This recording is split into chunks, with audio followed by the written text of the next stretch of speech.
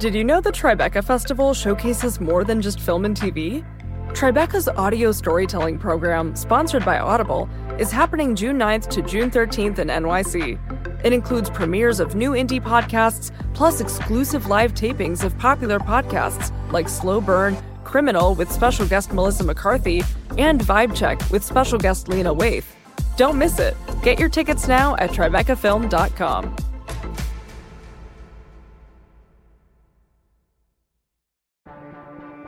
Get ready to laugh out loud at the Tribeca Festival, June 5th to June 16th in NYC.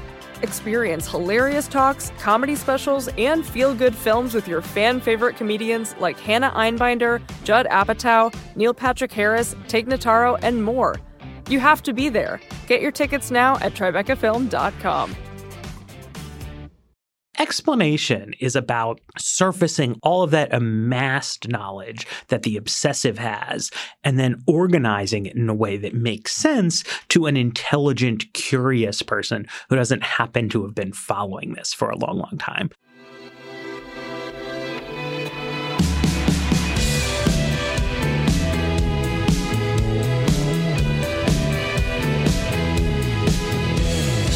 Hello, and welcome to a special episode of The Ezra Klein Show.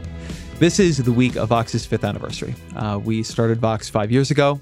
I don't know if it feels like it's been less time or more time, but it is remarkable to me that we're here and that we are what we are right now.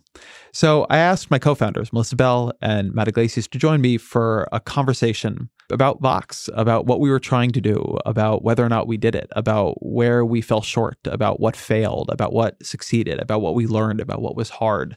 We really tried to make this not just a bunch of brags. Some things have gone really well, thank God, but some haven't. And we tried to get at both of those and to talk through in as honest a way as we could or felt comfortable doing. You know, it was hard doing this, launching this. And I think we all learned a lot along the way, learned a lot about running an organization, honestly learned a lot about ourselves. And I think that is all there in this episode. So I would be remiss right here, though, if I didn't say thank you to all of you. We can be here celebrating Vox's 5th anniversary because we have an audience that cares about what we do, that finds value in what we do. And I really try never to take that for granted. So I'm grateful. I hope that you enjoy this conversation. It was fun for me to do some of the stuff. Some of it I knew, and some of it was a little different than what I expected them to say, which I appreciated. These are two really, really brilliant, wonderful people, and it's been a great joy to be able to be on this journey with them. As always, my email is EzraKleinShow@Vox.com. Again, EzraKleinShow@Vox.com. Here's my conversation with Matt Iglesias, who's now a senior correspondent at Vox, and Melissa Bell, who is now publisher of all of Vox Media. Let's start here. Melissa, when we decided to do this, when you, me, and Matt decided to do this, why did you tell people we did it, right? What was your explanation for what we were going to try to do? It's hard because I feel like I've told this story so many times. I don't remember the exact feeling that I had 5 years ago. But my best recollection of it is this. You and I had worked together for 3 years at the Washington Post, really experimenting with a lot of different approaches to how to do journalism differently and do journalism according to the technology of the internet. And we were ready to take a bigger step. And we had some really big, broad ideas that we wanted to experiment at. But it was tough to do it within the constraints of really a print model, revenue business model. And I think that we wanted to have a little bit of freedom to experiment and try some things that might fail, that might succeed. And there just felt like there was just so much changing about our industry and about the internet at the time. And I wanted to do more, really. And I think that this opportunity and working with the two of you was a chance to try to get a little bit even crazier with our experimentation. So here's the way I think about it. So similar, but I think a little bit more specific, is that by the year 2014, everybody agreed that the future of media was digital, right? Like there was no more like debate. There was no more like, Matt, you have to learn how to write magazine articles, that kind of thing. And it seemed to make the most sense to me that a digital media organization should be led by veteran digital media people. right? Like people who had a great depth of experience and track record of success in digital media. But because of the happenstance of time, the veterans of digital media were like the three of us, right? But the actual bosses at the media companies that were like saying that they thought the future of media was digital were just like people who were like 10, 15, 20 years older than us who actually had less experience in the field of digital because they had held on to doing print longer and later. And it's not like literally every company was like that, right? Like BuzzFeed was started by some people who'd been doing digital for a long time. And BuzzFeed was a big success. And that wasn't a coincidence, right? And it wasn't that like every digital media company should have been, or will ever be exactly like BuzzFeed. But that was like the right model for a digital media company, was to have people who had been doing digital for a long time do it, not like have people like trying to explain how, oh, guys, we're going to use the internet now. And like, why? To me, we were in this funny moment where there was a window that had opened, and in a way that I want to talk about and a little bit regret, I think the window may have even closed. But there was a window that had opened where you could build a digital business and where you had a sophistication in the digital tools and like the speed of the internet, in the ability to build publishing platforms, and in the ability to distribute new organizations, right? You could go on Facebook and get an audience that way. You could go on Twitter and get an audience that way, Google, et cetera. I mean, it was really a lot easier to develop an audience than it had been before. And so it seemed to me there was this real opportunity to reinvent, or at least build upon. How did we present this kind of information? It was way later, and Melissa, I think you'll like this story. I don't even know if I've told it to you. It was way later that I remembered that I had a meeting with Marcus Broccoli at the Washington Post. And he was just doing a kind of roundtables with different groups of writers there. And so there's one in the business section, which is where I was. And I was saying in the meeting that we should have something where we created big topic explainers that were linked to every time that we wrote about that topic. We should have like this one big, like, what is in Obamacare? And another that's like, what is in, the Dodd-Frank bill? And I think everybody's like, yeah, it's a good idea. But I think it would have been really hard to build. Was in fact really hard to build. And it seemed to me that you had this ability now to merge new news content with these underlying topic explainers. You'd have the ability with persistence to attach things constantly in interesting ways. And I think with embeddable card stacks, we ultimately did do that in a pretty interesting way. And so there's just like, there's all this opportunity to rethink things. And to Matt's point, if you're going to rethink it, you had to build it digitally from the ground up. The thing that I regret, and I think that we evolved past it in useful ways, but the thing that I regret is that was this really like quick window where the digital tools had gotten good enough, but it was before we fractured into our work being hosted on so many different platforms we didn't control. So that there was this real moment where it made sense to invest in your platform specifically. It made sense like to talk all the time about how good your CMS was. And you still do, right? I mean, Chorus is really great because it's great in part because it's great to write in, but in part because now it's great at publishing to all these other platforms in a seamless way. But we can't manipulate the underlying, Google AMP product or Flipboard, or for that matter, YouTube in a different way. And so this moment we had where you could really reinvent, what was possible in digital text, I feel like was brief and it was shining, and it ended up being a way that we built a really different culture that allowed us, I think, to create really cool products for these different platforms individually. And I want to talk about all that, but I feel in a way that makes me a bit sad that part of the initial vision has been overtaken by just the march of the platforms and the fracturing of where the audience actually is. The only thing that I'd say on that, and I'd push back on this a little bit, and I can say this in part because I am now Vox Media and not Vox, so this is not to my own credit, but Vox. I think what you're pointing out as a problem of Vox's success. Vox is not just a digital text product.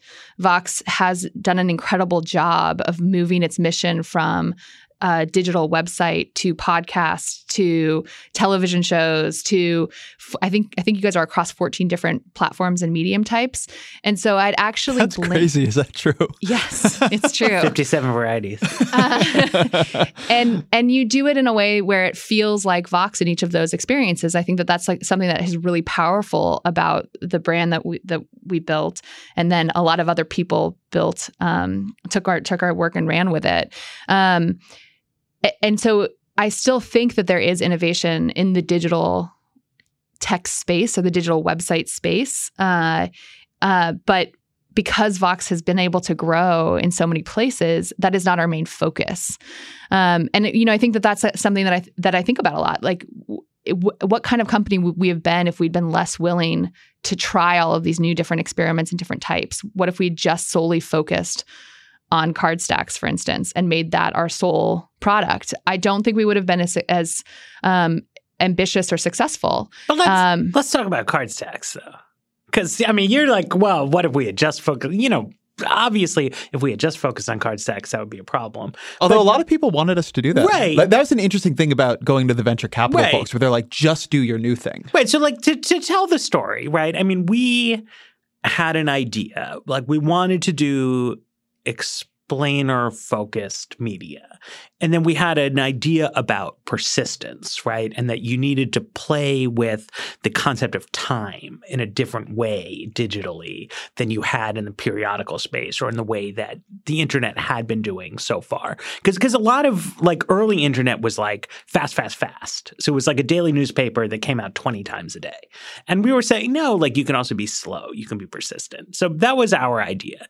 Then the idea sort of refined into card stacks. And there was a lot of sense from tech people that it's like, well, if you have a new idea, you should just like bet everything on the new idea and either succeed wildly or totally fail. And I don't know, we're journalists. We didn't do that.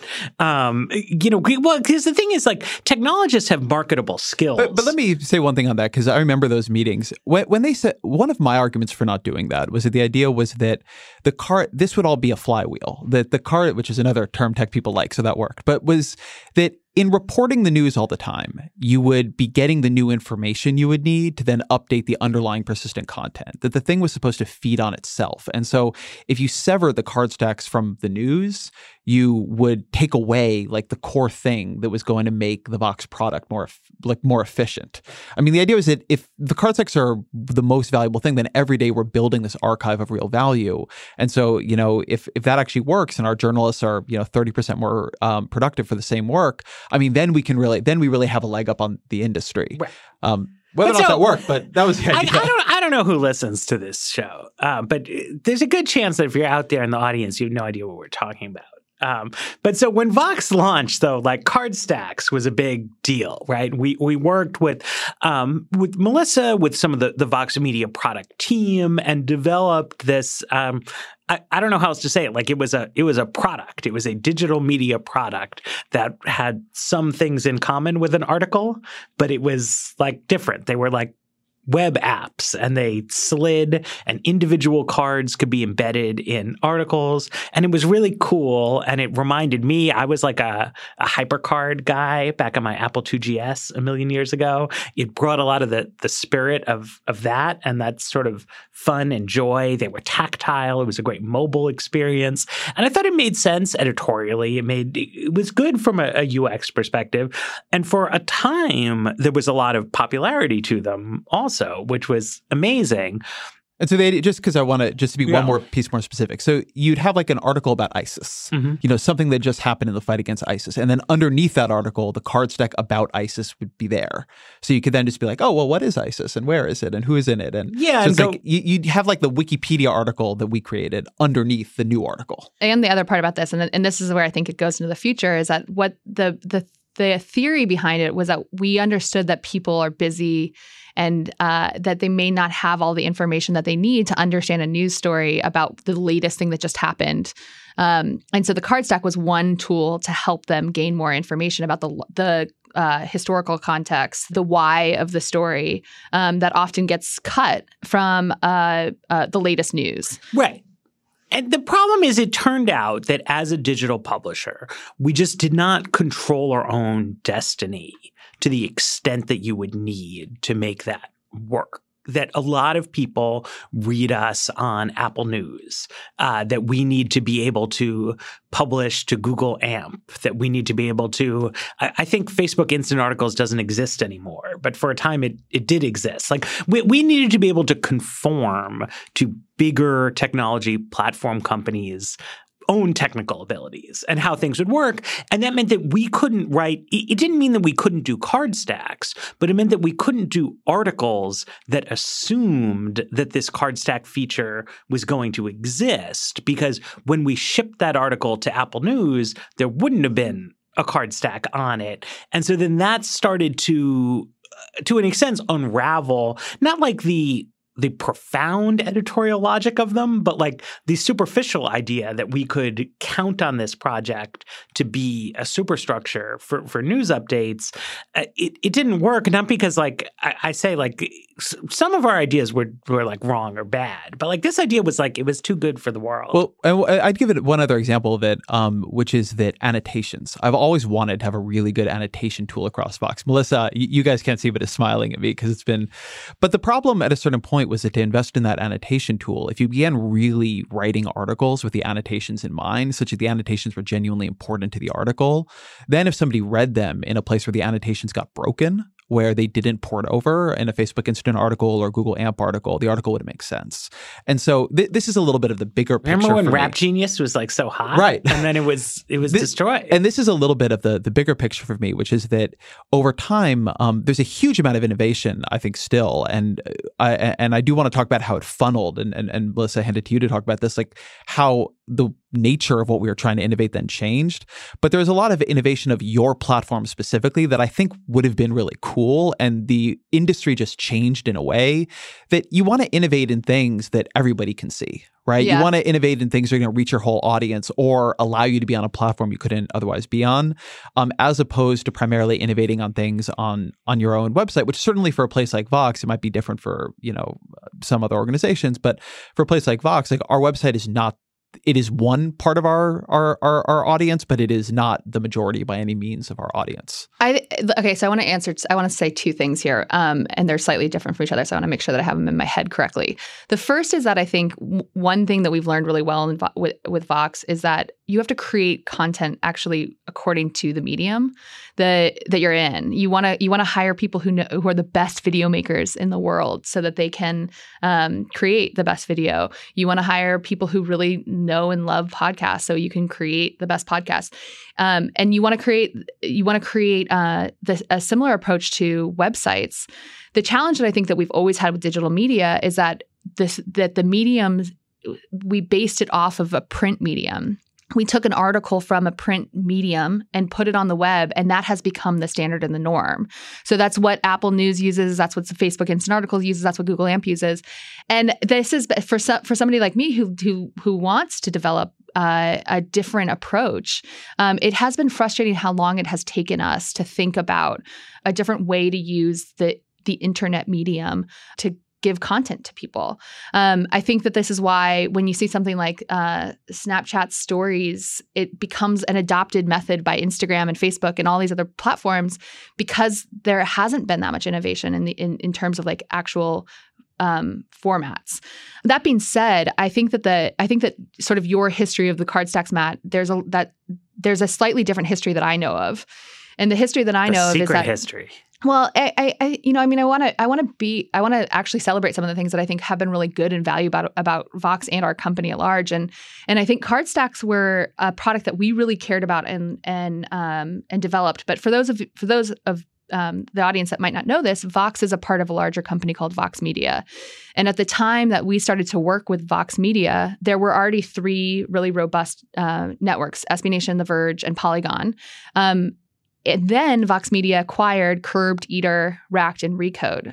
So the company essentially brought on 5 new networks And the same product team had to think about how to support all of those different networks. So we built CardStacks. It was a really cool product for Vox. And then the product team took that same technology and built what we call MapStacks for Eater and Curbed. And it was a way for us to provide really strong restaurant recommendations for the Eater audience, and then real estate listings, and also just places to note where you love to live in the Curbed universe, which is a real estate and architecture network. So our underlying CardStack network became one of like the key ingredients to Eater and Curbed success, and has continued to be a really strong part of that offering. So we actually made a tool that worked. It just went into the next iteration on Eater and Curbed. When we saw the success of MapStacks on Eater and Curbed, we wanted to bring that same technology back to CardStacks and improve on it. But the challenge of doing that was a huge technology lift. And this is where I think a lot of like media companies, and one of the problems that our media industry has gotten into, is how hard it is to build CMSs and innovate on CMSs. Can you just say what a CMS is? Content management system. It's essentially both the publishing platform and the distribution method and the monetization method, all that kind of stuff, that the tools that allow you to publish your content to a million different places. When the New York Times wrote about our launch, I believe that they said this was the area that I worked in, and they called it unglamorous. I'd like to publicly announce that they are incorrect. It's very glamorous, although very complicated to explain. But essentially, the fact that we sort of saw the difficulty of bringing MapStacks back to Vox and kind of really learning from each other led us to do a major project at our company where we built out our CMS, Chorus, into a product that we could start to license to partners outside of Vox Media. We now have a business where we are partnering with other publishers that can use Chorus and the technology that we've built and developed for ourselves. So the reason why I say all of this is because I think that one lesson that we've learned is that even when we get something that doesn't quite work, we build off of it. We build off of our own failures. And that, I think, has been really strong and valuable for us as an organization. And it's like why we keep getting, because there is so much change in the digital space, it's important for us to say, okay, CardStacks, we're ready to sunset you, and we're going to move on to the next thing. And that's, I think, has been a strength of us keep going. But this conversation makes me think that we should bring CardStacks back. We're not revisiting that. That's somewhere Mandy Brown just like lit her phone on fire. But remember, like, so when we started, you say like you build on our mistakes, but like, and ideally we do, but like sometimes the mistakes just like stay dead forever. And I think that like whenever I talk to people about this, like one of the successes that Vox has had is just to try to be honest rather than egomaniacal about ourselves and our own ideas, right? And we, three of us, were like bloggers back in the day. I used to, like, before there were CMSs, I like hand-coded blog posts in HTML and stuff like that. And we had most of our early hires were also in some sense bloggers. And we kind of had this idea at first that like bloggers were the shit.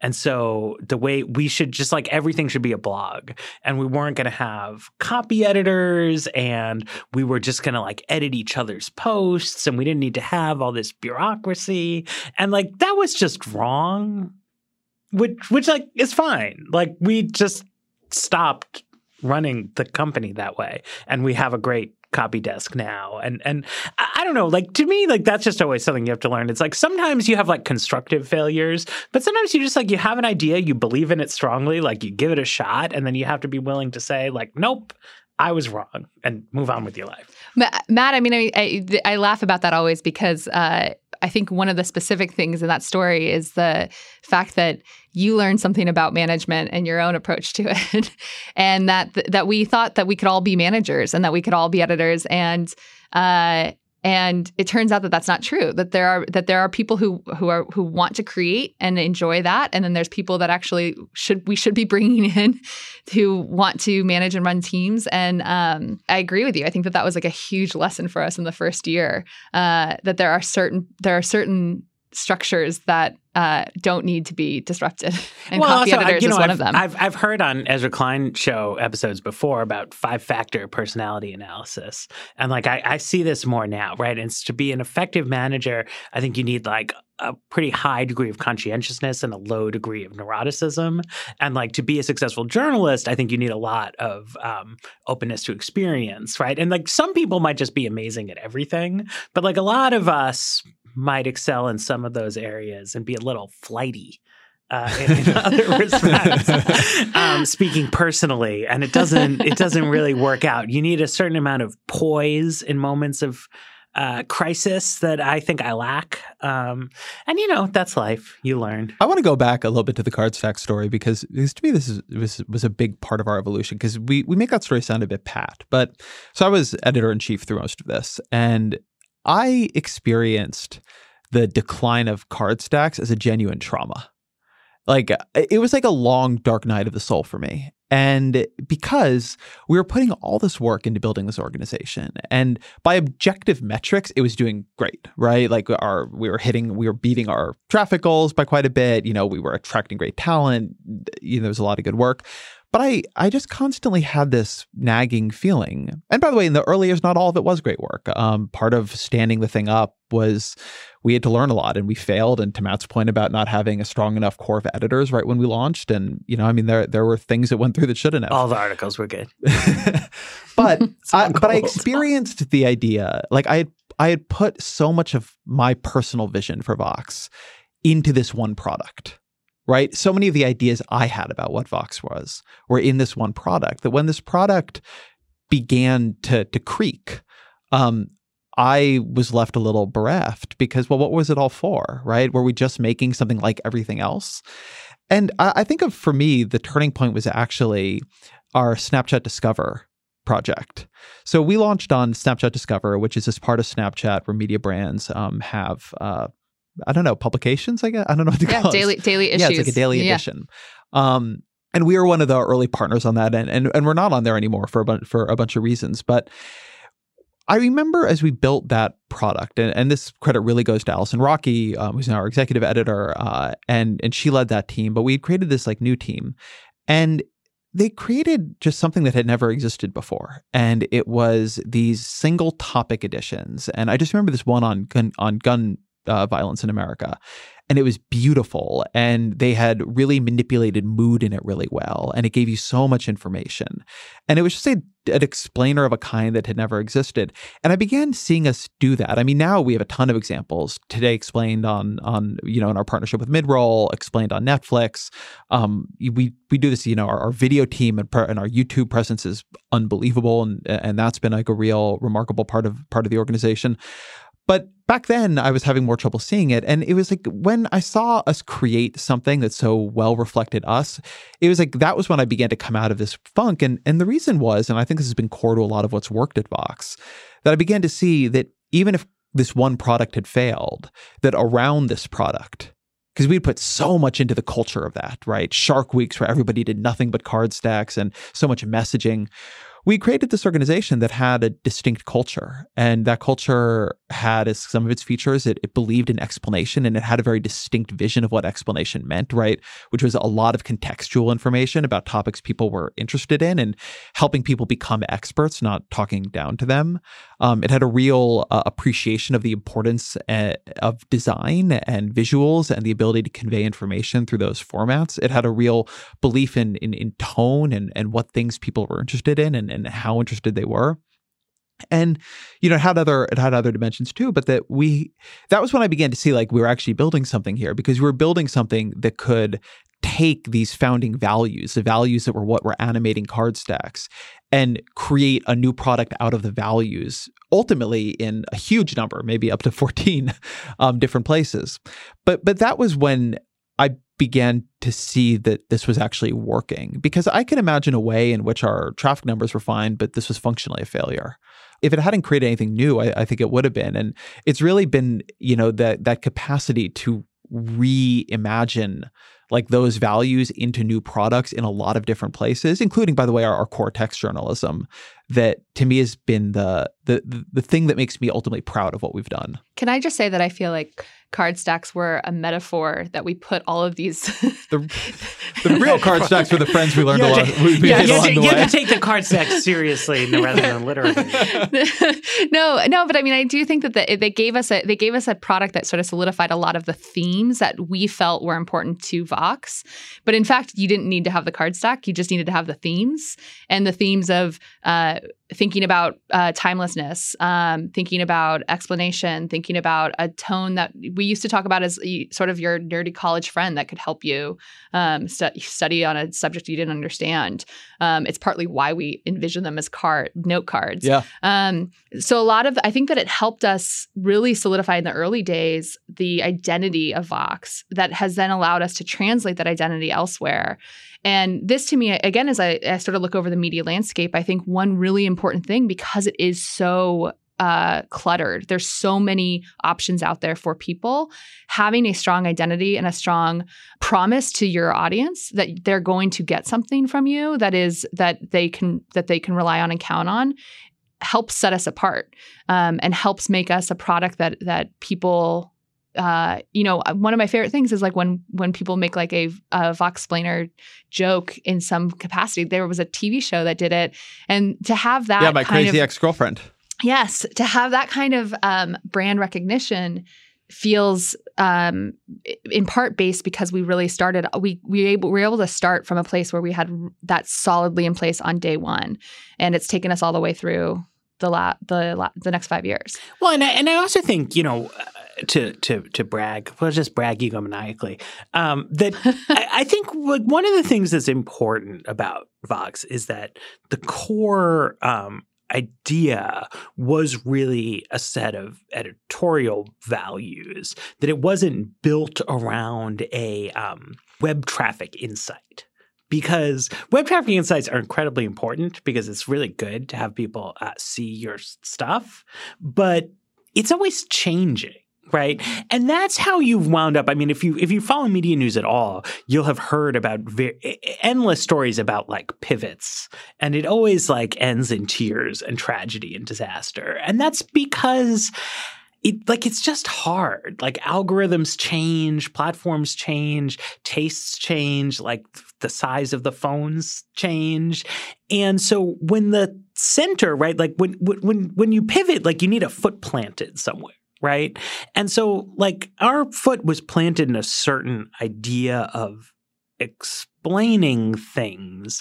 And so that means that when the opportunities arise, right, like the right talent, like for me, my Snapchat discover was when I realized how good the Earworm video series was. Because like if I had thought about, well, like what is like Matt Iglesias and most of the old Wonk Blog team going to do? Like really good video about pop songs. It wasn't like a natural fit, right? But like Joe Posner was one of the earliest hires here, video guy, like incredible creative genius. And then Joss was like also incredible. And then Estelle joined that team and she's incredible. And like music explainers is something I know anything about, but she knows a lot about it, right? And so then that gets done and it's like an unimaginable, if you're not on the inside, like what the connection to that even would be, like seems so random, right? But there is an underlying set of explainer values and then like talented people, and what their actual interests are is going to vary, and what like works on the internet from time to time is going to vary. But like as long as there's an audience somewhere, you can find it. I think a lot about the lessons of the success of our video team, in part because I feel like I have so much less to do with it than I did in other places. And I don't mean I have nothing to, I think like as a manager, I like helped create space for them. And I think we made some really, really important decisions at the beginning, not to measure them by on-site plays, which is how a lot of other video teams were measured, but instead to like prioritize YouTube and social sharing and other things that were about whether or not people were watching the videos. But number one, YouTube is our single biggest platform, I believe, certainly in the amount of time spent on it. We have almost 6 million subscribers there. The work is unbelievably beautiful and high in its quality. It's unbelievably creative. And I mean, as Matt says, those first 4 hires, Johnny Harris was the 4th, who's behind the Borders series. I mean, we're just an all-star team of geniuses. It's really, really remarkable. But I always felt that two things. One is that because of the way we decided to do those videos, and we did not go for a volume strategy. We did not go for a strategy that was about how many, could you get tons of videos? So there was always some kind of relevant video to put on an article page. So if the article page was overperforming, you could get more video clicks, and those video clicks had a higher CPM, and then you could make eke out a little bit more money. What's the CPM? Oh, explain. Clicks per mil, right? In practice, it is how much you are paid by the advertiser per 1,000 views on a piece. I do know what it means. Yes. I always forget so what the there's exact... a business strategy of just stick a video on all your high-performing articles, and then you'll get a lot of video views, and a video ad sells for more. And we were trying to say, people who want to watch digital videos should find videos they love. So they don't have a huge volume strategy. But they began to have these videos that were just blowing up. And something that's so interesting to me about that team is that it interpreted the initial Vox values a little bit differently, but in a very pure way. In some ways, I think their culture almost is very hostile to anything that truly doesn't fit the vision. In a way, I am almost always admiring of, and then sometimes when I go to them with an idea that's on the news and they're like, no, you can't do it, I'm frustrated by. But it was such an interesting thing to see the way they saw it, and they really lean into evergreen and away from news, and they really lean into explanatory and away from reactive. And I mean, some of that is the incentives of the platform, and some of that is knowing that you can't do the kinds of videos they do on a really rapid turnaround, at least not regularly. So you've got to give yourself enough time, and so you've got to have something that's going to hold. But it's been so interesting to see things like that. I mean, the Today Explain team has interpreted us in a different direction. The Netflix Explain team, which I'm on yet again, in these places where production is a little bit constrained, so you can't just lean into endless volume.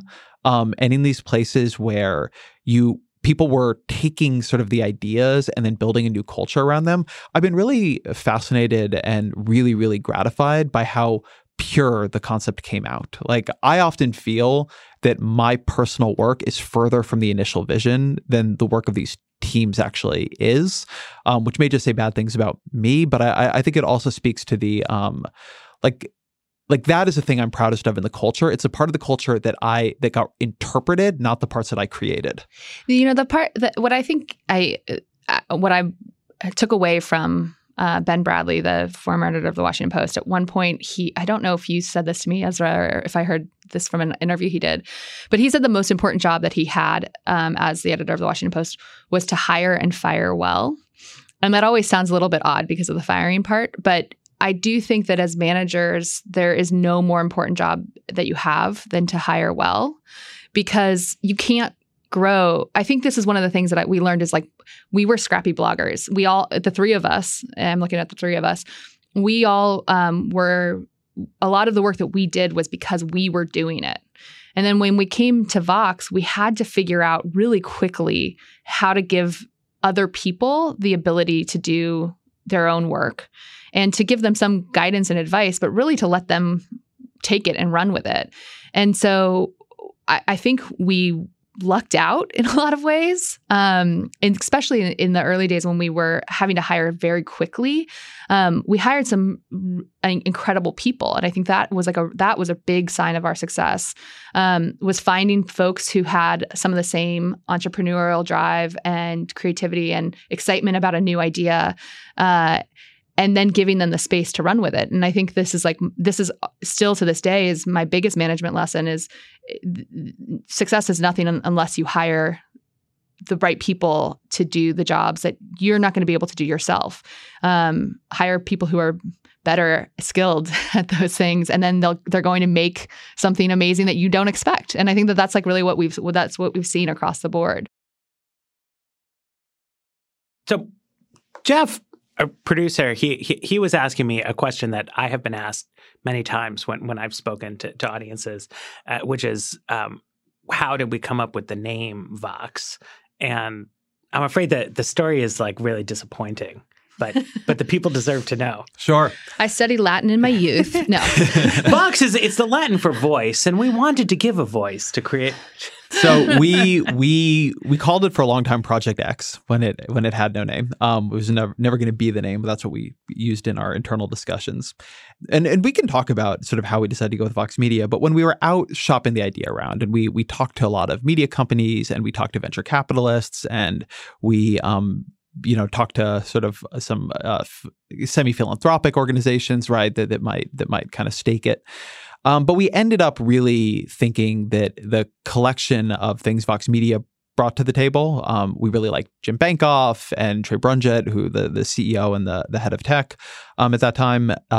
And they had this great CMS, which is really important to us, and a strong sales team. And they did things that I think they gave us, I don't think we would have imbued Vox with such a central interest in design and making things that are actually beautiful if that hadn't been the existing culture that The Verge brought to Vox Media. Like, I think we actually took a lot of valuable things from that culture. That was a productive tension with like ugly blogger culture, I think. Yeah, and I think of like TED and the design team. Anyway, but when we were coming up with the names, Jim Bankoff said, we spent a bunch of money and like fought for a long time to get Vox.com because we're Vox Media, and we think you guys should be named that.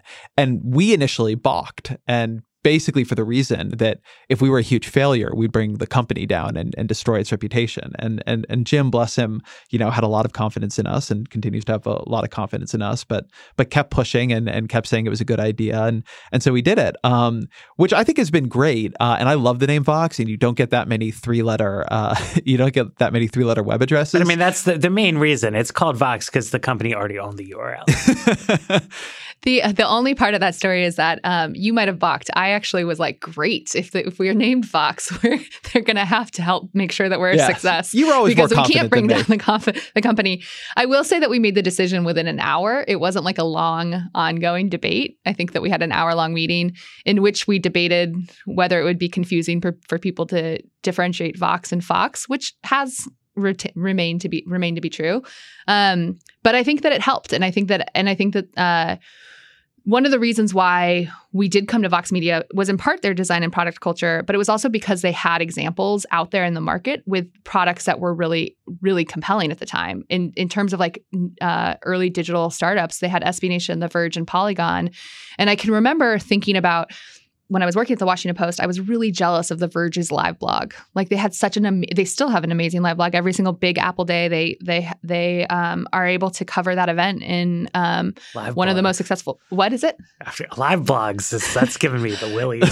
Do you know one of? I don't know if this is just like a funny throwback. Do you guys? This is like one of the funniest things that when I think about like our 5 years. The three of us had a huge fight over the design of the byline on the live blog. I don't think we ever used a live blog more than like 2 or 3 times. We realized that it was not part of like what we should be doing at Vox. And yet the three of us probably had like a pitched battle for 2 days about whether or not the byline. Yes. Oh yeah. I was involved in this fight? You were involved in this fight. It was, should it be hyphenated? Should it have the word by? But it's so funny to think about that level of detail of a fight. And I miss those days. We had we had good important fights back then. I think we were placed at like actually as a founding team, we had a very constructive ability to like have arguments. And I think that was really important. I think that there is a real weakness in teams that can't argue. And we were a team and with the initial folks who came in, like Lauren and Allison and Joe, that could argue things out. And it often was hard. But I think it was a real and continues to be to some degree a real strength. We did spend more time than necessary arguing about the bylines on the live blog tool that we never used. I agree. I give you guys credit for this, and I don't know if you guys take this as a compliment or not, but I often say that I feel like you two in particular helped me learn how to fight well. And I don't know if it's just like my own personality or if it's a gender dynamic, but I do think that that previously I often took fights personally. I felt like my ideas, when somebody attacked or criticized my idea, they were attacking or criticizing my ability and me. Really at the heart of it. And I felt like working with the two of you helped me recognize that we should be fighting over an idea, and it had nothing to do with me as a person. In fact, I think that you guys didn't really care. It was just about the idea. I care a lot about you as a person. Terrible thing to say. Yeah, I don't know. No. You didn't care in the moment. You weren't criticizing the idea because of me as a person. It had nothing. We would walk away as friends still after the fight. And that really, I think, gave me the confidence to get into fights and defend my ideas. And it strengthened me in ways that I wish I had gotten an education on it earlier. On the topic of gendered things that came up when we were starting, when we launched Vox, there was a lot of criticism, Emily Bell and others, for it just being there's a rush of what were considered to be sort of male-led startups. And I always thought there was a little bit of erasure of Recoding Kara Swisher and Arianna Huffington and Huffington Post. But there are all these articles, and you would often be erased from it in a way that was really, I thought, awful. And on the other hand, there was there was a real fair line of criticism that our founding team, in the sort of broader sense of the team, not just us, was, certainly not as racially diverse as it should have been, and was not at that point as gender diverse as it would ultimately be. Now, where I think we're well over majority female. But do you? I know you've had reflections on that in the years that have gone past. Yeah, I want to know your guys' reflections on it too. I mean, I think that two things. One, it was personally hard for me because I didn't want to have to be a public face of this project. It was nice to be able to work on this and be a supportive teammate, and not have to be the one giving the interviews, and not have to be the one out there on stage. And I had to learn really quickly that by doing that, I was actually hurting our company by sort of hiding myself and my leadership. I wish that I didn't have to represent women in technology or women in leadership. That wasn't an issue, but I recognized very early on that it was an issue, and that to support Vox and to show our team that this was a place that supported women, I had to be much more public. So personally, it was a tricky transition for me. It's been 5 years of learning how to not feel uncomfortable talking in front of the public. So I think that benefited me because I am glad that I learned that. I'm glad that I can tell my own story and speak to that. But I also am grateful for the public criticism, because I do think that it really made us focus on this issue in a much bigger, sharper way.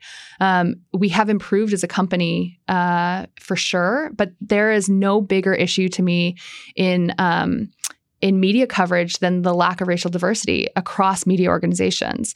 And that early criticism helped me really think about this subject in a much more nuanced way than when we started. And I think that this has been one of the biggest successes, but also a continued problem that we face and struggle at our company. I feel really good about the gender work that we've done. I mean, you mentioned this in terms of the Vox.com team in specifics. We have 12 managers. 9 of them are women. I'm very proud of that. Only 2 of them are people of color, though, women of color. And I think that we need to work on that in a real way. So this doesn't end.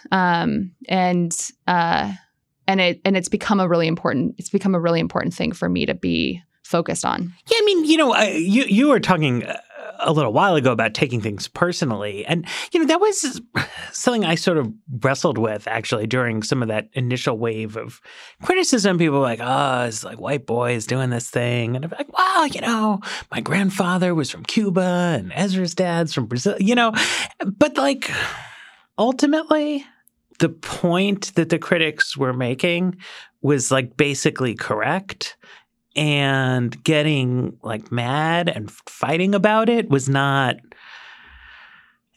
going to address anything. You know what I mean? And particularly something you can do. I mean, this is I argue on the internet for a living, right? And something you can always do is find the weakest arguments that are being made and then dunk on them, right? And that can be fun. And it's one reason certain kinds of dialogue are so, aggravating in a lot of ways. But it's okay, you step back and you take the strong form of the criticism. And was that initial team as we had assembled it, really going to be able to cover in an adequate way, some of the big topics that came down the road news-wise? it wouldn't have, and we moved to an extent address those problems. And I think it paid off editorially.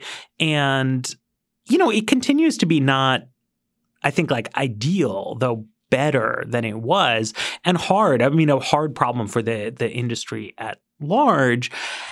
But I did take away from that. Like, I think we wound up in a much better place than we had started at. And that was because of listening to criticism rather than defending ourselves from criticism, which I think is a little like antithetical to the blogger spirit, to listen and then just try to do something instead of like fighting.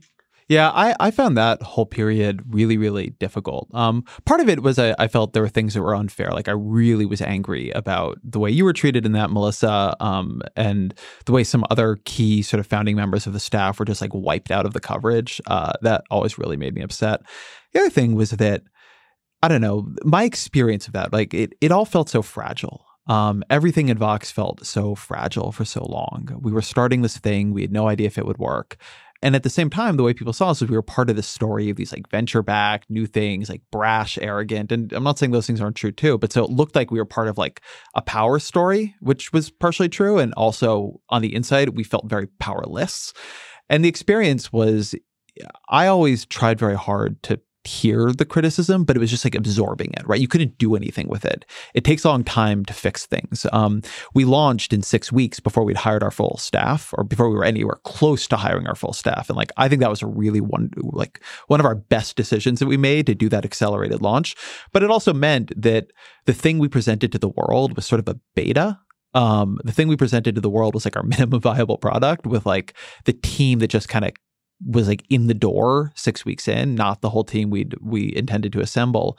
And I just found all that tough. Like, I found that, on the one hand, we got a lot of attention, which allowed us to succeed. And on the other hand, the attention was ungenerous. And it was tough, having something out there. And I'd be curious how much you guys felt this way.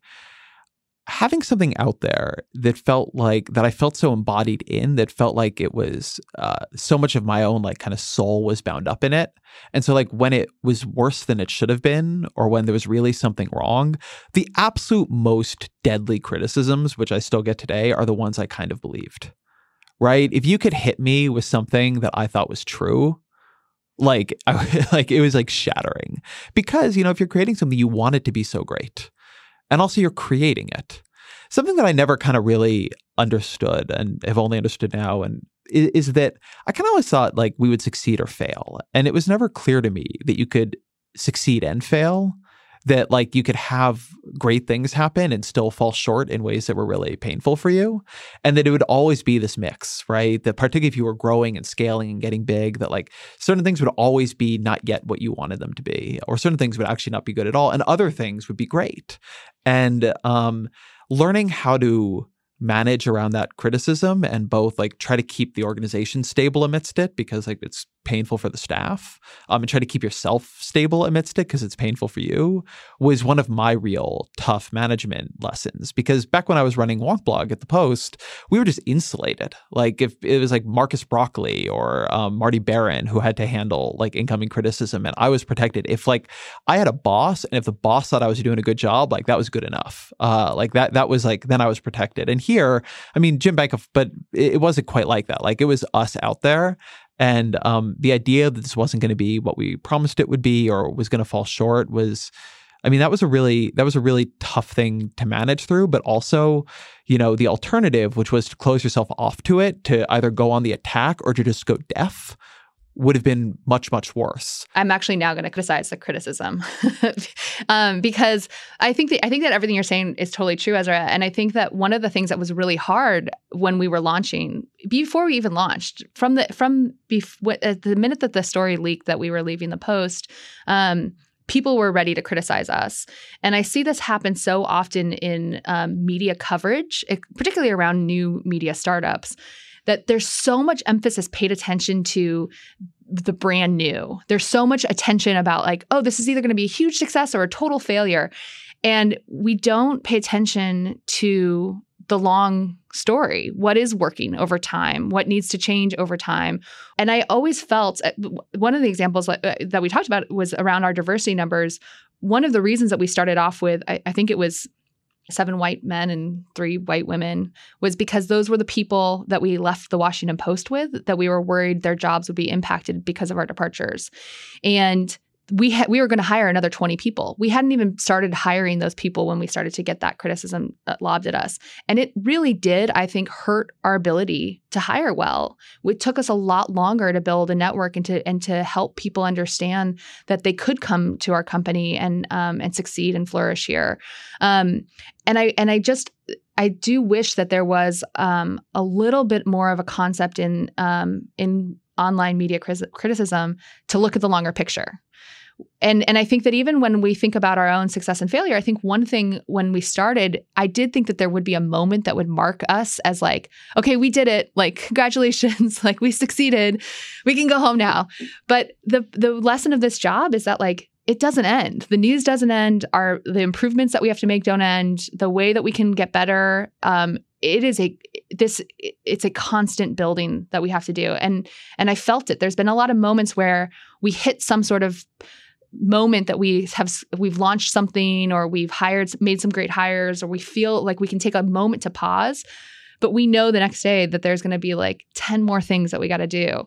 I don't think I was expecting that. I don't think I was aware of that when we were starting out, that success is going to come over 5 years, over 10 years, over 15 years, in small moments, not as a consistent feeling. Although I think, part of what made that such a stressful period, right, is we deliberately chose to launch the brand on a very accelerated time frame, right? There was a bunch of other new media launches happening at roughly that same time. And I think the way that most of those launches were conducted was very carefully, right? Like, really build the team, like get it all set up, and then launch something that like looks really nice, that works really well, and that you think is like bulletproof from external scrutiny. And we didn't do that. I mean, we really did take a minimal viable product approach that was like how quickly can we start publishing some stuff, right? And like the answer was like very quickly. I mean, it was hard. 6 weeks. Yeah. It was hard work, but like it could be done, right? That said, like there were a lot of problems, right? Like it was a minimal viable product, and it like would sting to know that like you were like killing yourself out there to get this thing done. And then everybody was like, you haven't even, and it was like, well, give us some time, man. That being said, like this is one of these things that like it hurt my feelings at the time, but like we did it on that accelerated basis for a good reason. And looking back 5 years later, I feel like that's something that we were totally vindicated on, in part because a lot of our early ideas like were kind of blunders, and it was just good to like start doing it and like see that some of those ideas were wrong and you had to change course. And like some of that was on diversity, some of that like we mentioned on the copy editors before, but that part of the like tech startup culture that I think we tried to copy like did make sense. That like the sooner you start shipping and the sooner you start seeing like what's working and what isn't working, the sooner you can fix it rather than sitting around a conference room and like trying to abstractly recognize what's going on. Like we didn't have at that time, like, I don't know, like, so what if we had done meetings to be like, well, what's our strategy? What's our time frame for moving into podcasts, And it would have been totally pointless. And it was so much better to just move forward and eventually get to the point where we were moving into podcasts. This is Matt's whole thesis against meetings. No, I agree with you. I mean, I think that was something that we always thought about. And it's about like learning from the audience and how are we responding to what they really need. And I think that that's something that I'm also really proud about. I think we do it well at Vox, and I think Vox Media overall, with all of our networks, does a very good job about thinking about the service they're providing for people. And we learn from that every single day when we put something out there, and then correct it and move forward in a different way. So two of the things that when we were launching, we talked a lot about is I'd say we had two real taglines. When we did interviews, when we put up that initial video, one was that we were going to explain the news. And the other was that what is most important isn't always what's new. And I'm curious how you guys think about to the degree to which we've succeeded or fallen short or struggled with those concepts. I mean, let's begin with explaining the news. Like, what do you think explaining the news means, Matt? So, I think that explaining the news means helping people understand. Let me back even further up, right? Okay, so like this is my normal spiel that I give is that you have to think whenever you're doing anything, like what is your idealized audience? And I like to encourage people to think. I have personally a good friend of mine from college who is a medical doctor and she works in an emergency room, right? And like she's a very smart, very hardworking person. She's smarter than I am. She got better grades than I did, but she works in an emergency room. Like she doesn't read as much takes as I do, right? So things get on her radar often slower than they get on my radar. And oftentimes to really understand the news story that just gets on your radar, you have to know some things that happened years ago or months ago or days ago or were reported on page A7 in a print newspaper, right?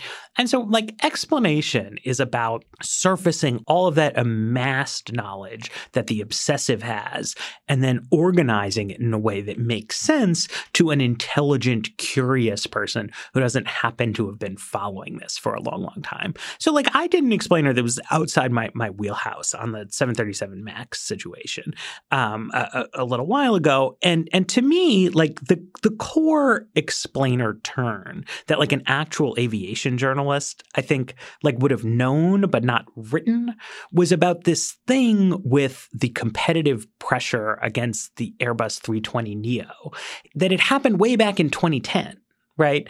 It's just that it takes a long time for airplanes to get made. So this story from years and years ago was relevant to understanding the decision-making now. And it's not like I had the unique insight that this was important. It was that to the extent that I had a unique insight, it was that most people who were interested in the 737 MAX had not been interested 8 years earlier in the story of why it was developed in the first place. And so that to explain those old stories was important to making today's audience like see what was really going on.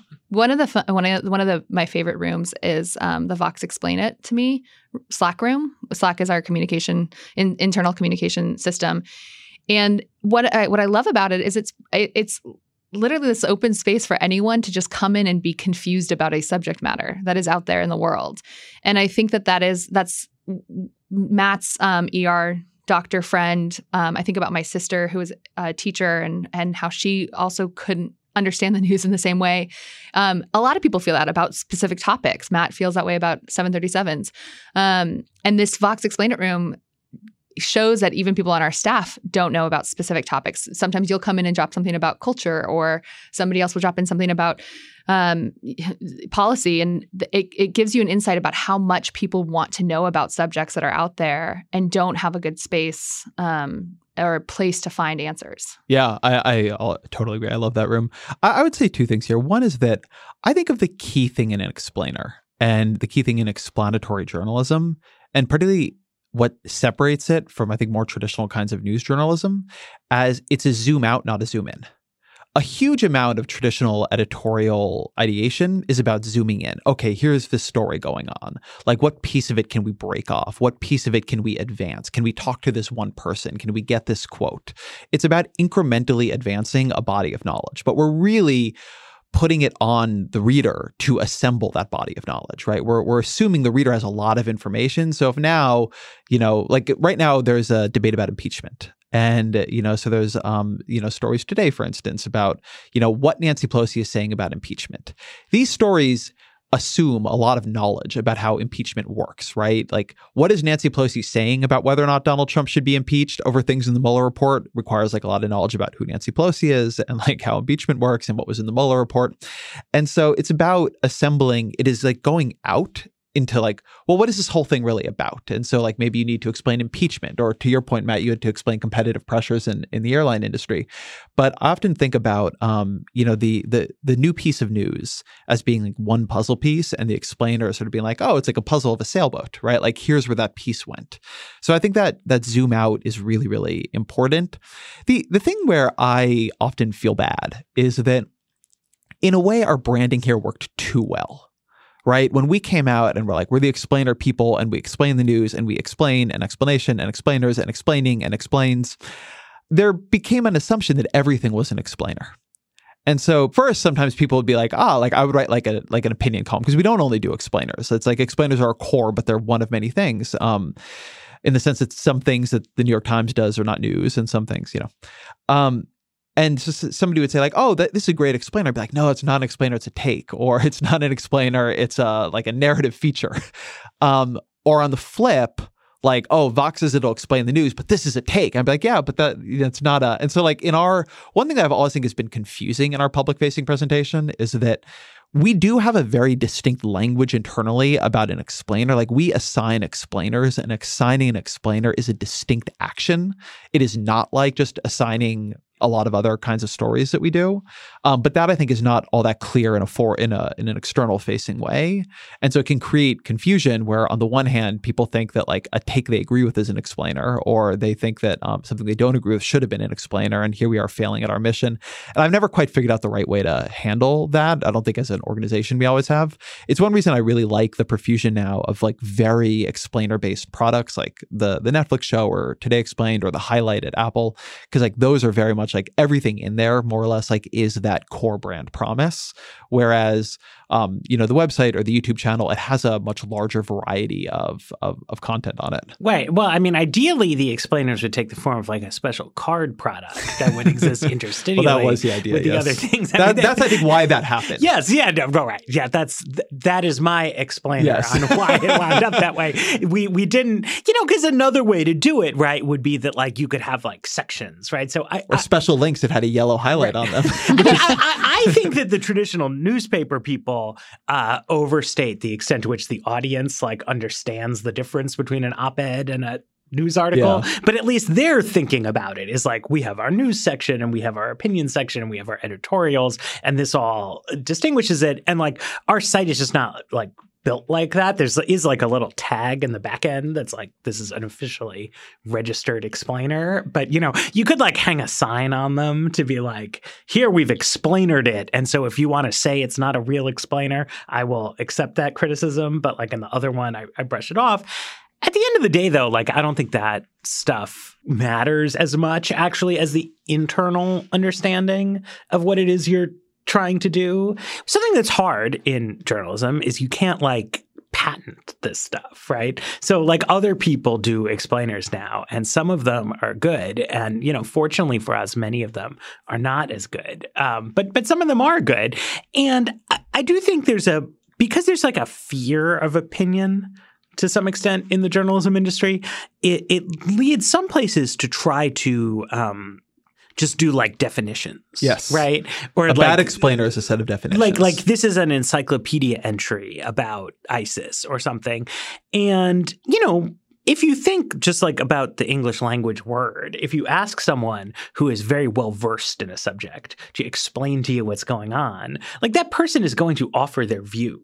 Yes. Right? Now, hopefully they will offer it in a fair-minded way, like in a calm way. They will be persuasive. They will have evidence. They might even tell you that some other knowledgeable people have a different perspective on it. But like if you are knowledgeable and you're explaining something to someone, it's like kind of crazy to try to like hive off like your understanding of what's actually important or going on here. Because otherwise, like, why did we ask you at all?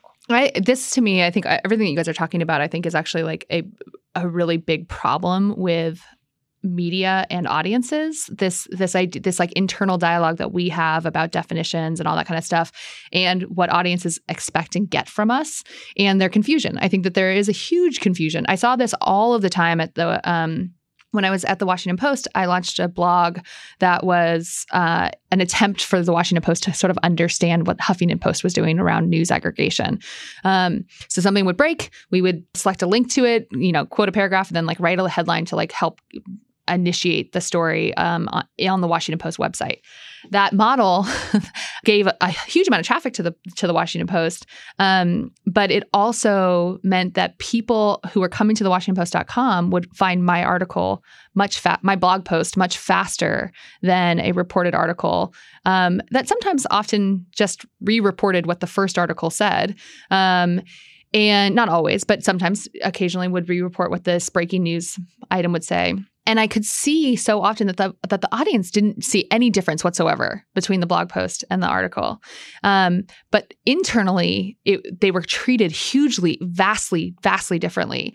And I think that hurt us in the beginning of the Washington Post because the same kind of attention wasn't paid to the quality of the blog post, or the same type of editing wasn't provided. And I see this now with like the opinion article divide too. And I think that we have to take every piece of content that we put out into the internet, whether it's an explainer or a take or an opinion piece, and help the audience member understand what it is in the content of the piece, because they're coming across it, and it's just another piece of content on the internet. And I don't think we do enough of a job. I think it's something that we can continue to work on to help in the body of the article or the body of the post, to help people understand what this thing is. I don't have answers for it entirely, but I do think about this a lot. Just have the first three words of everything be, in my opinion. What about the most important stories are not always new? How one of the things we thought a lot about was how to create editorial processes where we would not be so driven by the news that we couldn't talk about the important information that was beyond the news. Like the racial wealth gap doesn't change that much day to day, but it's a very important thing that drives a lot of what is going on in this country.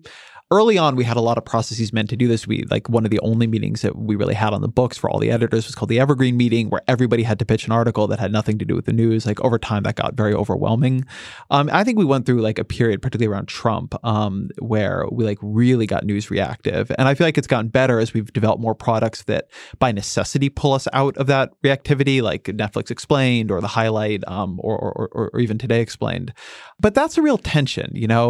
I feel to my own work where I feel very strongly that I should be doing more work that is off the news, but like the news like shouts at you to respond. And I don't know, like I often think that it would be better if I had a more, I guess, objective rubric for what was important. But it's hard. Like even in an organization built to do this, I find it hard not to be overwhelmed by whatever like the rest of the industry and Twitter have decided is the news of the day. My argument on this, I think you too, particularly because you right now are in creator mode and you are working every day to determine what you should be covering and what you should be writing about, or who you should be interviewing for your podcast. You feel that pressure much more so than I think it is shown as a consumer of Vox. As a consumer of Vox, I do think that you all are succeeding at this. I think that this is something that I feel I know that I'm going to get something that is not necessarily the latest information, but the information that I want to know about a subject matter. I know that it is a utility for me in that way, and it's a utility across all of the products. You see it in terms of, to Matt's point about the 737 MAX explainer, we made that into an incredible video that helped me understand that pressure that Boeing felt in 2010 when Airbus was creating a better model for their customers. You see that in terms of the type of interviews that you do on this podcast, where you really go deep into subject matters with people across industries. One of the things that I like about being a consumer of Vox is that it does feel to me oftentimes that there is a space of calm in a very, very noisy landscape. So while you may feel a lot of the pressure, I don't want to like discount my experience as a consumer of it, because I think that you guys are filtering a lot of that. I know that you're not always. We talked about this in terms of the coverage around the election. It's hard to not get pulled into a vortex. But I do think that you guys fight against it. And I think having that as one of our kind of like leading lights helps us fight against this on a daily basis. To me, the election was a real wake up call, like a get religion moment on this, because I think there's a sort of fussy way of making the point that like what's newest and like driving the headlines isn't necessarily what's most important, right? You could say like, oh, the most important thing is like global poverty and public health and and like don't care about stories you care about, asshole. And like I just like, it's true, of course, that global poverty is important. And you should read Future Perfect. Yeah, but I feel like that is not like helpful. You know what I mean? Whereas what is helpful is to say like I woke up the morning after the election realizing that a typical person who had consumed a random sample of 5% of the election coverage every day for a year would probably have no idea what the concrete stakes in that election had been.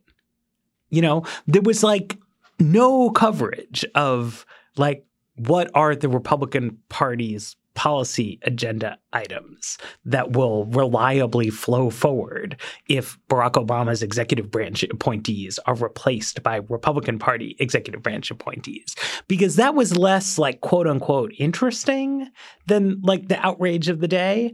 But it was not fussy journalism school scolding to say that people should take an interest in that, because we started to see when it started to happen, people were actually very interested in the potential loss of their health insurance plans. You know what I mean? It was really it had not been dramatized, and some of that would. I will take my own share of I don't think I focus enough on that. I do think that Vox focused more on that than many other media outlets. There were also tactical decisions made by both campaigns that fed into this. But it was no, wait, stop, right?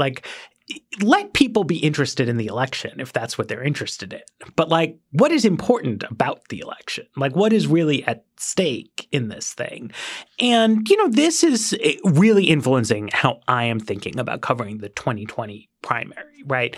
Is to try to get a little less hung up on what do the campaigns want to talk about, because they have their own reasons for that. And what is relevant to what people are interested in? Why would you care about this if you care? And what matters? And the fact that, in my opinion, a lot less of it matters than it might seem, right? It's it's in nobody's interest in this 27 candidate field to be actually none of these bills we're talking about are going to pass.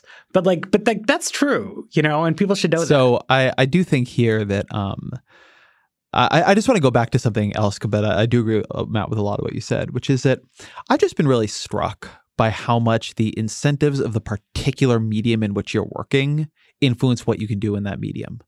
How much can you publish in a day? If you can only publish one thing a day, you make choices that are different than if you can publish 50. How quickly can you publish? Does it take you a week to do the piece? 4 weeks? 16 weeks? A Netflix Explained episode, and the racial wealth gap is one of those. And I think I'm as proud of that racial wealth gap episode as anything I've ever been involved in. I think it's I really, really am happy with how that piece of work came out that I collaborated on with Joe Posner. But that took a long time. So, it had to be something that was going to hold, right? It couldn't have been something that was in the news that moment. And one of the things that I've begun to have a lot more respect for is just the need to diversify your content incentives, because different incentive structures create really different kinds of work, and they diversify the product. So the fact that there are only 2 Ezra Klein shows a week changes the kind of thing I would do against there being 5, much less against there being 10. Or, the fact that, I don't know, I could keep giving examples of this, but one of the things that it has made me do in terms of, strategically how I see Vox is seeking out partnerships that give us different incentives. I mentioned Future Perfect, which is a partnership with the Rockefeller Foundation, but that's partially a partnership to make sure that we are covering things that are really important about how to make the world a better place, and that there is an incentive structure around them that is not solely being reactive to what is in the news. And I don't know, I underweighted this. I thought you could do more just with sort of editorial, speechifying, that I could get up at the monthly editorial meeting and talk about this kind of thing and it would work. But it doesn't even work on me. I am very subject to the incentives of the place I am in. And so my coverage in the podcast is very different than my text coverage day to day. And the occasional videos I do for the video team are quite different than both of them. So in terms of that constant organizational work, I think something that's really notable is that, we're the 3 co-founders of Vox. Not one of us is in the 3 top masthead positions at Vox at this point. Where Lauren Williams is the editor-in-chief, Allison Rocky is the executive editor, Joe Posner is the head of video. And I do think that quietly, one of the real reasons for the success we have had is that we just had a really, really great second layer of leadership that is now the top tier of leadership. But I'd just be curious if either of you have reflections on what it was like, Matt, in your case, to move back to a creator role, Melissa, in your case, to move over to like the Empress of all Vox Media role. I think people on the podcast have heard me talk a little bit about my transition out of management, but both the bringing up of that group was really, really important. And I think us stepping aside was really, really important. And I think that's something that is often really difficult for organizations to do, and also for organizations to then keep the founders around to do without that becoming a calamity. Yeah, I mean, I think there's a couple different actually like layers to it, right? I think an oddity of journalism institutions is that the editor title tends to sort of combine a managerial function with what is actually a creative process function of like editoring the articles, right? And I was very interested in exploring editing as a thing, like very sincerely. And I don't know, I like it, but I don't love it, if you know what I mean.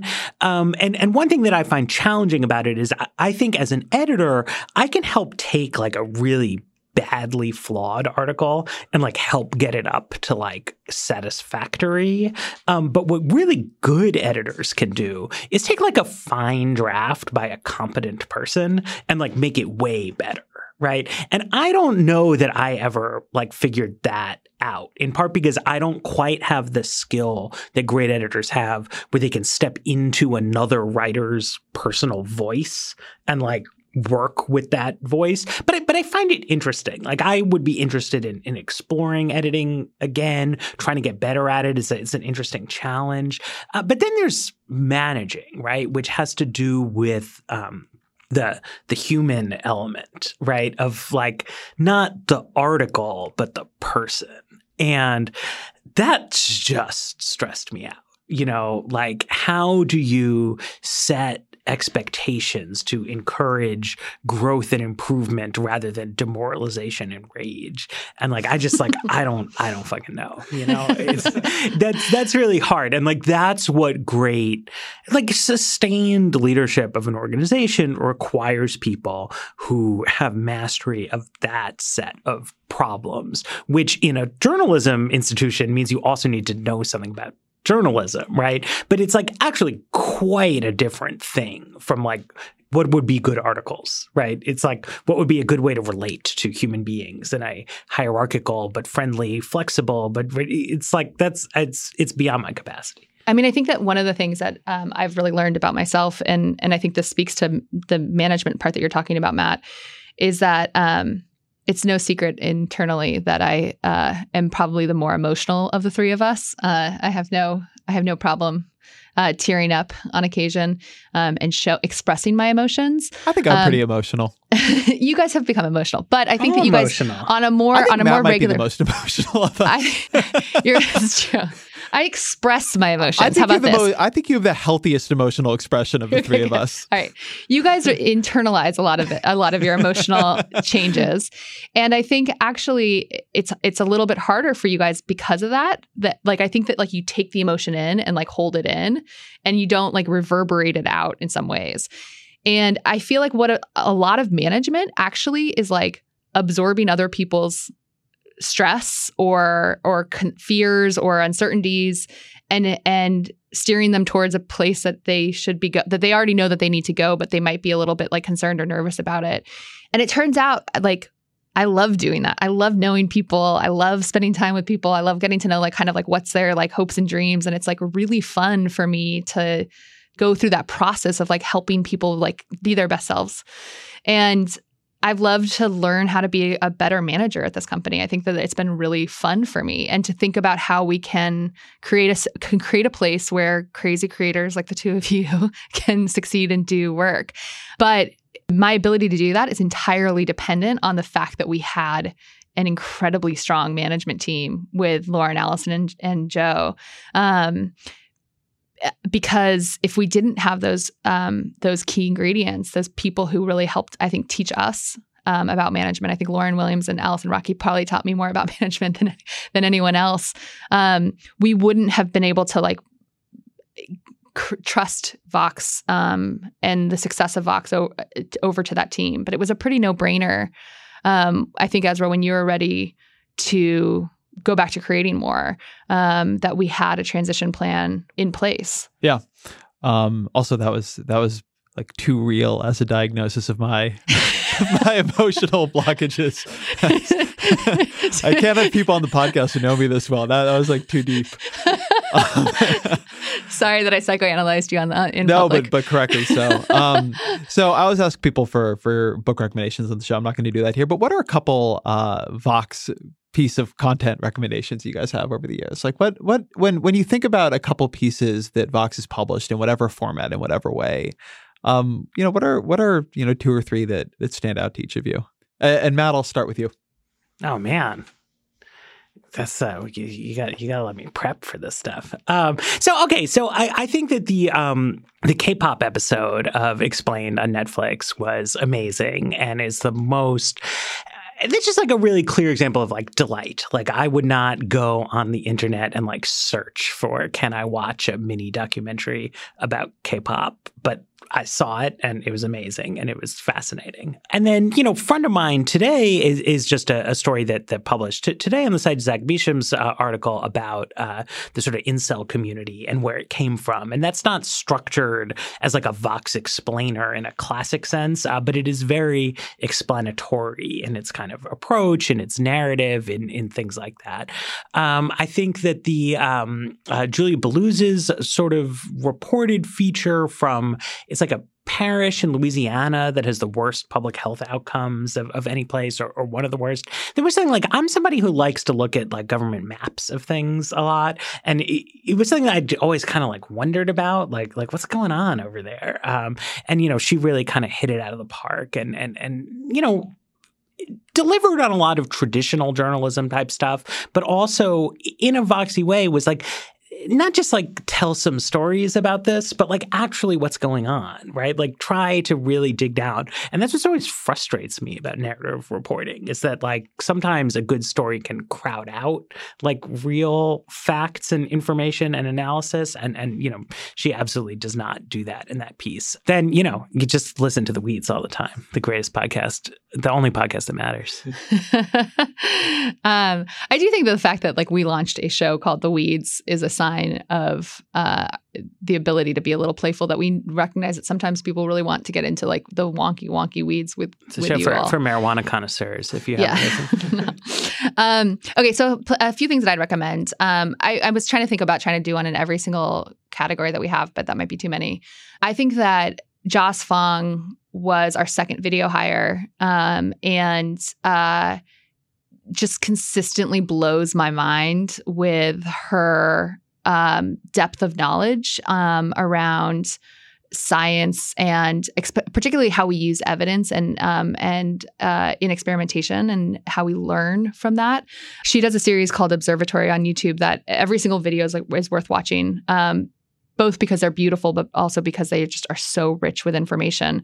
One of my favorite is around where she creates a mini Stonehenge and uses that as a visual explainer. I loved what you guys have been doing with the highlight. One of my favorite was around Brian Resnick's piece where astronauts left their human waste on the moon for further scientific study. Not only did it have incredible, really great visuals to go along with the story from our visuals team, Buzz Aldrin later tweeted it in what I think is the single best recommendation of a Vox piece of content when he said that he felt really bad for whoever had to go back and collect his personal bag. And I think that's kind of that to me is always there's a really great tone that you guys created of what we all created, but of playfulness mixed with really smart inquiry, and that allows you to take on big, complicated subjects and then make them really fun and enjoyable to read. And then, I think that in terms of the podcast space, I'd say that Today Explained. Just every single day they put out pieces that are so smart and really create that one that one story that I want to listen to. One of my favorite ones was a recent episode that they did with the greatest title. It was called Friends Without Benefits. And it was about the Facebook content moderators. And they had a reporter from The Verge come on, Casey Newton, to talk about his one of his big pieces. And it just shows how thoughtful that the Today Explained team is in distilling big, complicated projects and really putting it into a delightful 20-minute episode. So a couple others I would call out. Sarah Cliff's series on ER billing was just remarkable, and I think has also led to some really fascinating changes, both legislation, but also Zuckerberg General Hospital out in San Francisco changing the way it did its billing. But she did a remarkable job in soliciting all this information, all of these ER receipts, and then using it to build a story set that explained something that happens to people all the time in their life, but is obscure, and I think was quite obscure until she did that. So I'm really proud of that piece of work that we did. I always loved Amanda Taub's piece on authoritarianism and Donald Trump and the authoritarian mindset. Today Explained, I think, is great. When you were talking, I was thinking about their episode on Amazon HQ2, which I think did a great job of elucidating a bunch of the issues that were leading those Amazon headquarters to become so controversial. And then I also want to call out Julia Blues' Show Me the Evidence series, which is a really remarkable effort to narrativize literature reviews on health issues, and I've just always thought is one of the best things we've done at Vox. So those would be my couple off the top of my head. Melissa Bell, Matt Iglesias, thank you for an amazing 5 years, and here's for the next 5. Thank you. Onward. Go team. Thank you to Matt. Thank you to Melissa, and of course, thank you to you. It's wild to be here. I don't know. I don't know that I should say more, but it's emotional to have conversations like that. And I do hope that 5 years from now, I'm able to sit here with them and have a conversation about how much we've changed from what we are now.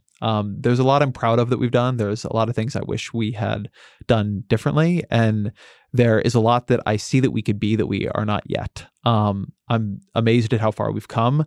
But I think the hard part as an organization, or one of the endlessly hard parts, right? Because they're all hard parts in a way, is, things go okay or well enough and you can just get stagnant there. So I think they're a real challenge for us, something that we talk a lot about internally, but, I think a lot about just myself, is how do we keep moving forward?